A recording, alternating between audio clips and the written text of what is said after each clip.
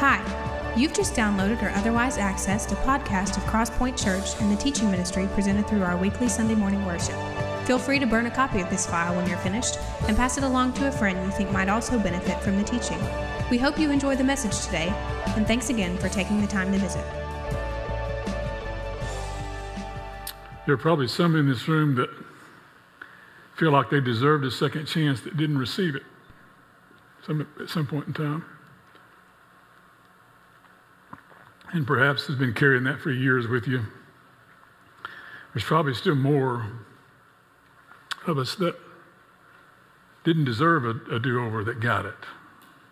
And probably again and again and again. Turn to John chapter 13. We're going to look at this story today of Peter's do-over.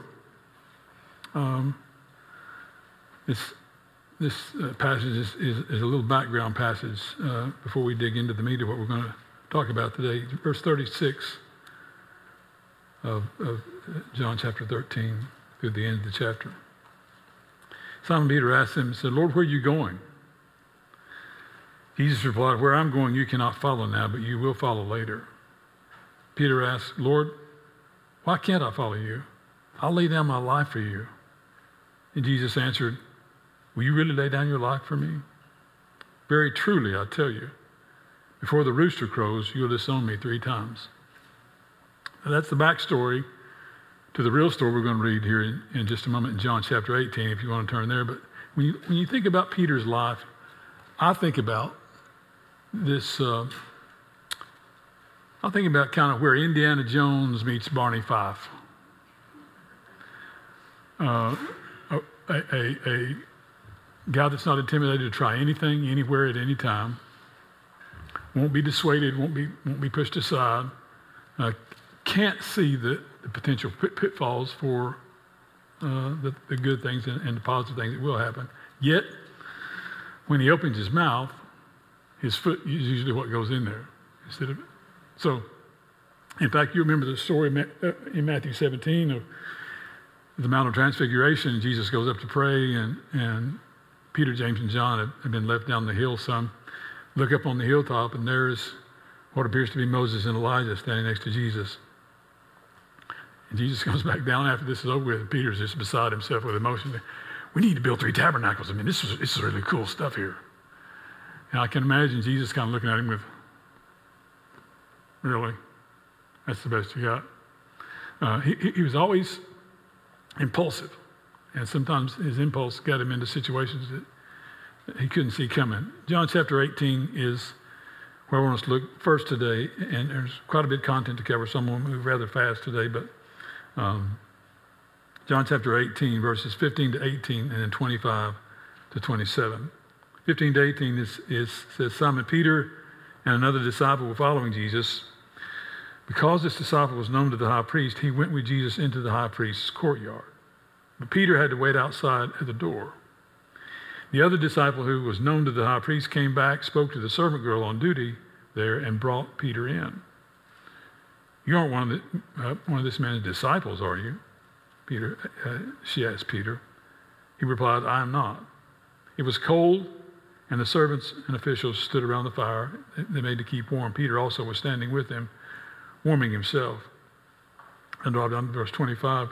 Meanwhile, Simon Peter, was still standing warming himself, so they asked him, "You aren't one of his disciples too, are you?" He denied it, saying, "I am not." One of the high priest's servants, a relative of the man whose ear Peter had cut off, challenged him, "Did not see you with him in the garden?" Again, Peter denied it, and at that moment, a rooster began to crow. 4 things today I want us to quickly see about caving to the culture. Caving to the culture is about creating the right environment, and I'm speaking this from the vantage point of what the enemy will try to do to us and for us and in us. Creating the right environment. And by that, I mean all of us have a nature to want to be in the in crowd. I mean, you probably had that nature as you're growing up in school. You want to be in the in crowd. You want to be with the popular kids, the kids that are known by everybody else. And so Peter found himself in that same situation here in this story. He is, and it's believed that this other disciple who knew the high priest, or one of the ladies in the high priest's courtyard that worked there, is John. And so John kind of pulls a few strings to get Peter into the courtyard so he can kind of warm himself by the fire and hear the proceedings going on. That was kind of their access point. So Peter naturally wants to be part of the cool crowd. And so he goes and follows John and John's friend into the courtyard and around the fire. This environment was drawing him in, not only to be known and to be somebody that matters, but to know what's going on so he can hear a little closer to the proceedings that's happening. Second thing, that occurs in verse 16. Second thing is about framing the path to failure. Look at verse 17. You aren't one of this man's disciples too, are you? She asked Peter. I'm not, he replied. In essence, she was kind of saying, surely you're not one of them. You're not one of them, are you? You know how this culture looks at you and I today?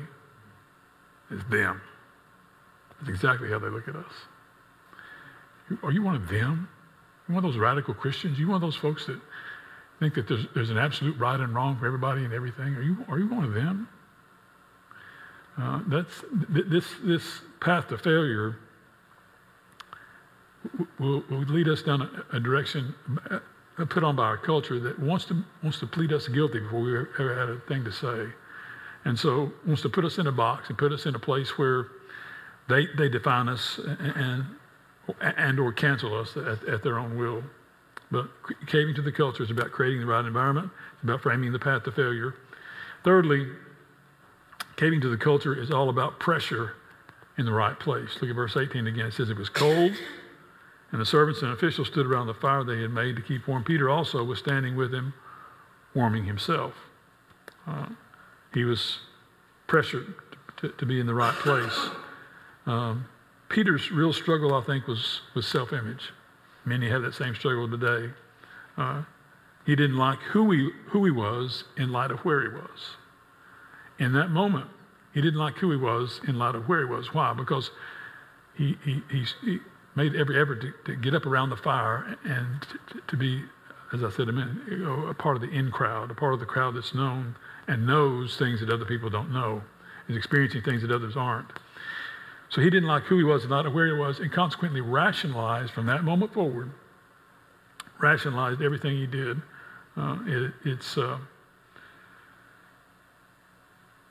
It's easy to do that. The enemy will always get us to say, you know what, if circumstances were different for you, then sure, God should look at this as wrong or evil or failure or sin on your part. But he can't look at you that way. Look at the circumstances you're dealing with. Nobody else could have done any different in this situation than you did. And we start to rationalize our decisions and our wrong behavior and our sin and our walking away from him because of the circumstances we're in. And that's exactly what Peter did. He was in a circumstance that pressured him to say things he didn't want to say or do things he didn't want to do. He kind of continues the Jerusalem two-step with his second denial in verse 25. Then finally, about caving to culture, God always provides a way out, and honesty is usually the door. Look at 26 with me. He provides a way out, and honesty is usually the door. One of the high priest's servants, a relative of the man whose ear Peter had cut off, in other words, I was there. I saw you cut his ear off. I've got the goods on you. Challenged him, said, didn't I see you with him in the garden? In essence, I was in the garden, dude, and I saw what happened. I know you're one of his. He kind of pins him against the wall. Peter's got an opportunity here to come clean and be honest, and he doesn't. Caving to the culture, I think, is about recognizing that God will always provide a way of escape, but that way of escape is never going to be easy because it's going to require us to be honest about ourselves, honest about our sin, honest about our wrong, honest about our motives, honest about what we want, whether the question is about who we are or what we've done. That opportunity is always there. All right, that's Peter caving to the culture, but God didn't leave him there. Turn, if you will, to chapter 21 of John. We'll see as Paul Harvey says, the rest of the story here. John chapter 21, verses 15 to 19 says this. When they had finished eating, and this is the story of Jesus coming by the seashore, and they're all out fishing in a boat. This is after the resurrection. Peter kind of has a conversation with the disciples. Let's just go back and fish. And in fact, I kind of imagine, Scripture doesn't tell us this, but I kind of imagine the disciples saying, now what? Sitting down with Peter and saying, what are we doing now? Yes, he was crucified, resurrected, but he's not with us. Where did he go? What do we do now? I see Peter say, let's just go fish. And we can predict the management of fish. We know some things about fishing. Let's go back to what we know, what's comfortable for us, what we can predict the outcome on. And so they do. And you've read this story before. Jesus walks by the seashore, sees them out off the beach a little way, and you guys got any catch? No, they didn't catch anything. He tells them, throw your nets out on the other side of the boat. What they do, you know the end of the story. They bring this big haul. John, when they haul the fish in, John said, that's got to be the Lord. And that story, and Peter jumps out of the boat, heads off to see if that's the case. Whether he swam, whether he was trying to walk on the water, or whether his feet were on the bottom, I'm not sure, but makes it to the shore as quickly as he can. And here's this conversation that ensues in verse 15. It said, when they had finished eating, Jesus said to Simon Peter, Simon, son of John, do you love me more than these? Yes, Lord, he said. You know that I love you. Jesus said, feed my lambs. And again, Jesus said, Simon, son of John. The son of John there is telling. He's humanizing Peter. He's taking him back to, this is who you were born to be. You weren't born to be the son of John. You're born to be the son of God. But he starts him back at the beginning again. Son of John, do you love me? Verse 16. He said, yes, Lord, you know that I love you. Jesus said, take care of my sheep.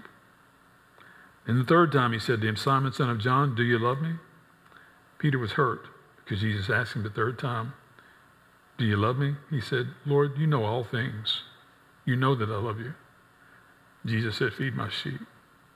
Very truly, I tell you, when you were younger, you dressed yourself and went where you wanted, but when you are old, you will stretch out your hand and someone else will dress you and lead you where you do not want to go. Jesus said this to indicate the kind of death by which Peter would glorify God. And he said to him, follow me. Here's this restoration conversation that occurs. And Peter's second chance, like many of ours, usually starts with a lesson that caused our failure. And the lesson there is in verse 15.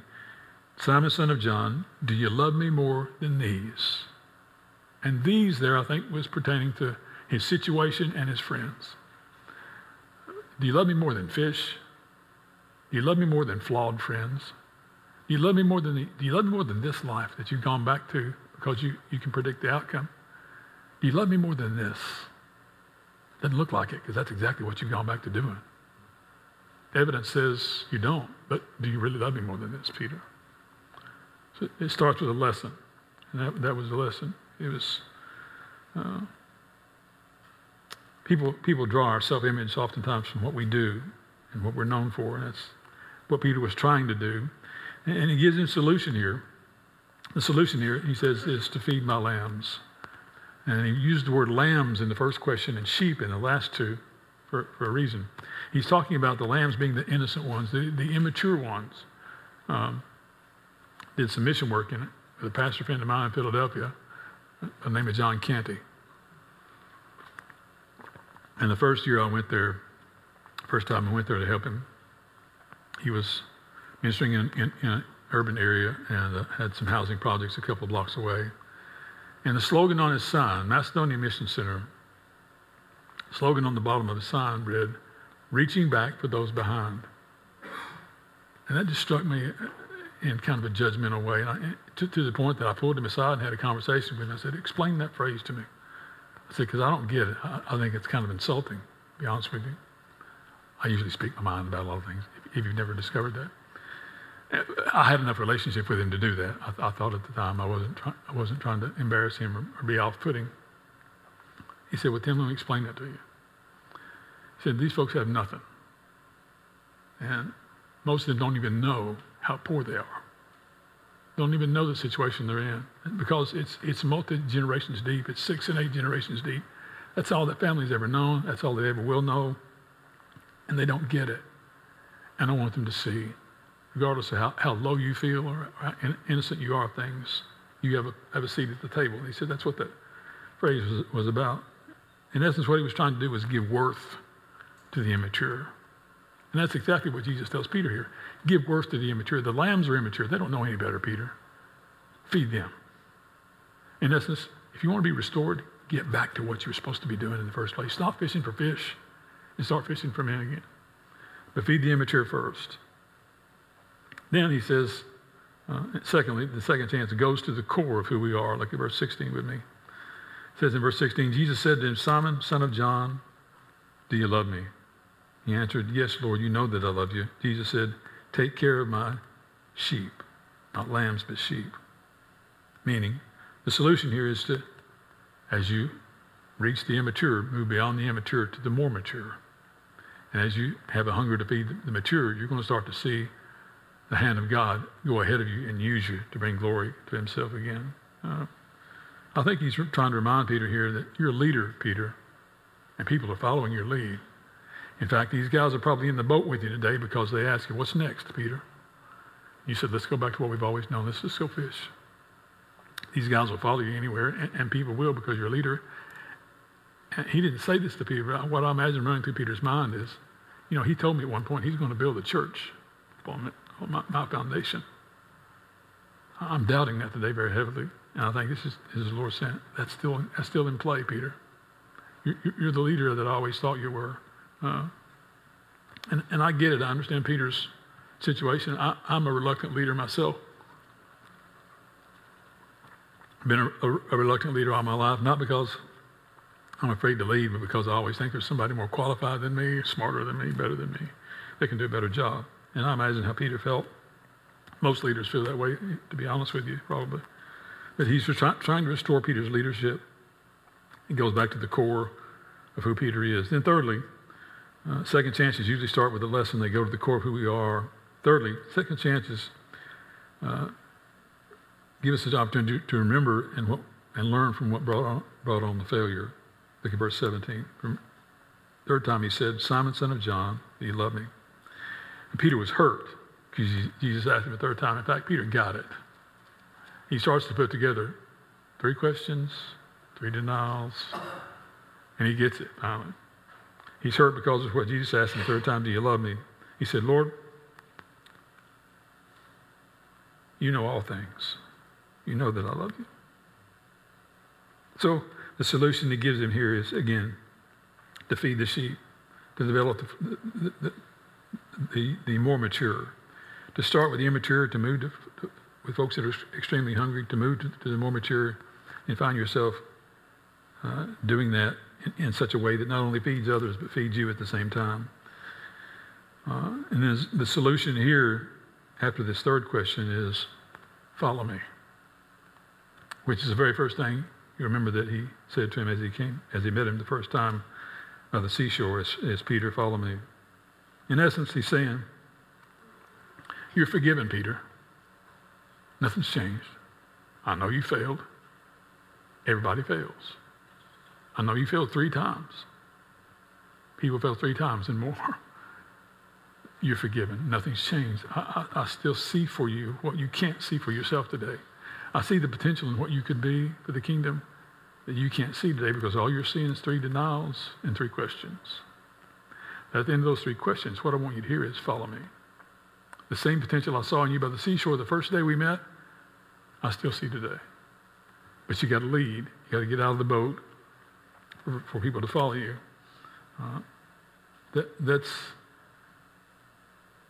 sometimes God's restoration is painful, and it was painful to Peter. I've experienced that before as well in my life. You probably have too. But he always challenges beyond the pain. Let's get at it. Let's don't stay and wallow in the pain.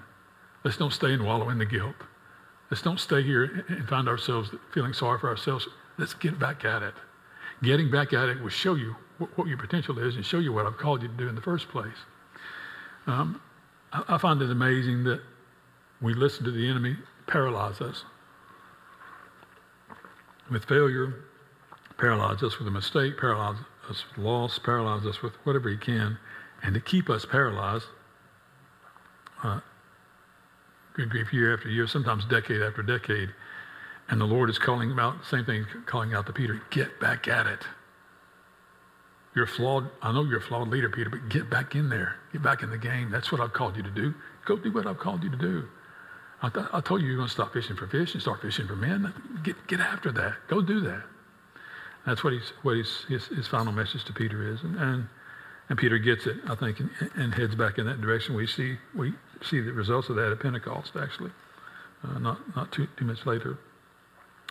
What I want you to hear today in this idea of looking at Peter's failure and his second chance is no matter what kind of year you had or what God's done recently or not done recently that you feel like he should have done for you and you, no matter what kind of failure you've experienced in the past, what kind of guilt you may be carrying. You say, Tim, you don't know my past. No. Well, I know some of your past, some of you, but I don't know all of it. I don't know the secrets that you've kept, that you're still keeping. I'm not privy to that, but I do know this. I do know God's got design for your life, and I do know that the stranger that Peter saw by the seashore that he thought was a stranger was really his Lord. And I know that as he began to experience this conversation with Jesus over breakfast, that he saw that this is not just the Lord, he's my second chance. And the third, sometimes the fourth.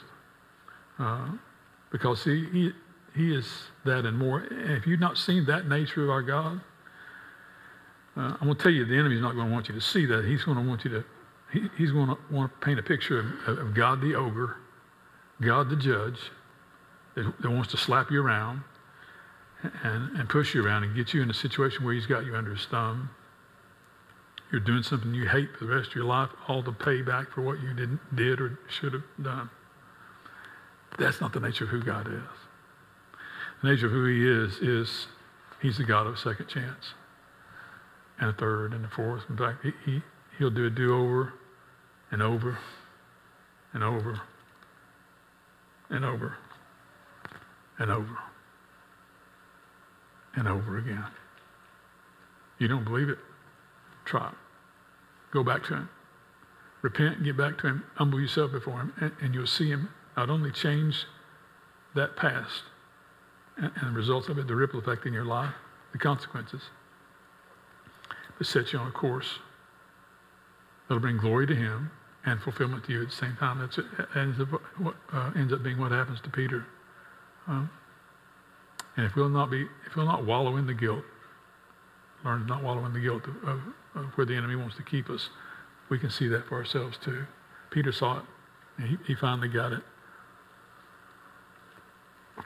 The light dawned after the third question, and he realized what was going on. The quicker you and I realize, the less time it should take. And again, the enemy wants to keep you where you are in defeat for as long as he can. But if we'll see the hand of God, hear the questions of God, hear the word of God, and then close with the very same thing he told Peter, follow me. Get back at it. Get back in there. Don't stay on the sideline defeated for the rest of your life thinking God can't use you anymore. He can use you tomorrow. We got to get back in there. Because who Peter thought was a stranger by the seashore that day was really his Lord, and was Lord of the second chance. Father, today would you remind us that yes, you're just, but you're also good. And yes, you're ultimately sovereign and know everything, but you're also merciful and forgiving. And yes, you see our failures and want us to learn the lessons from them, but you're more about restoration than judgment.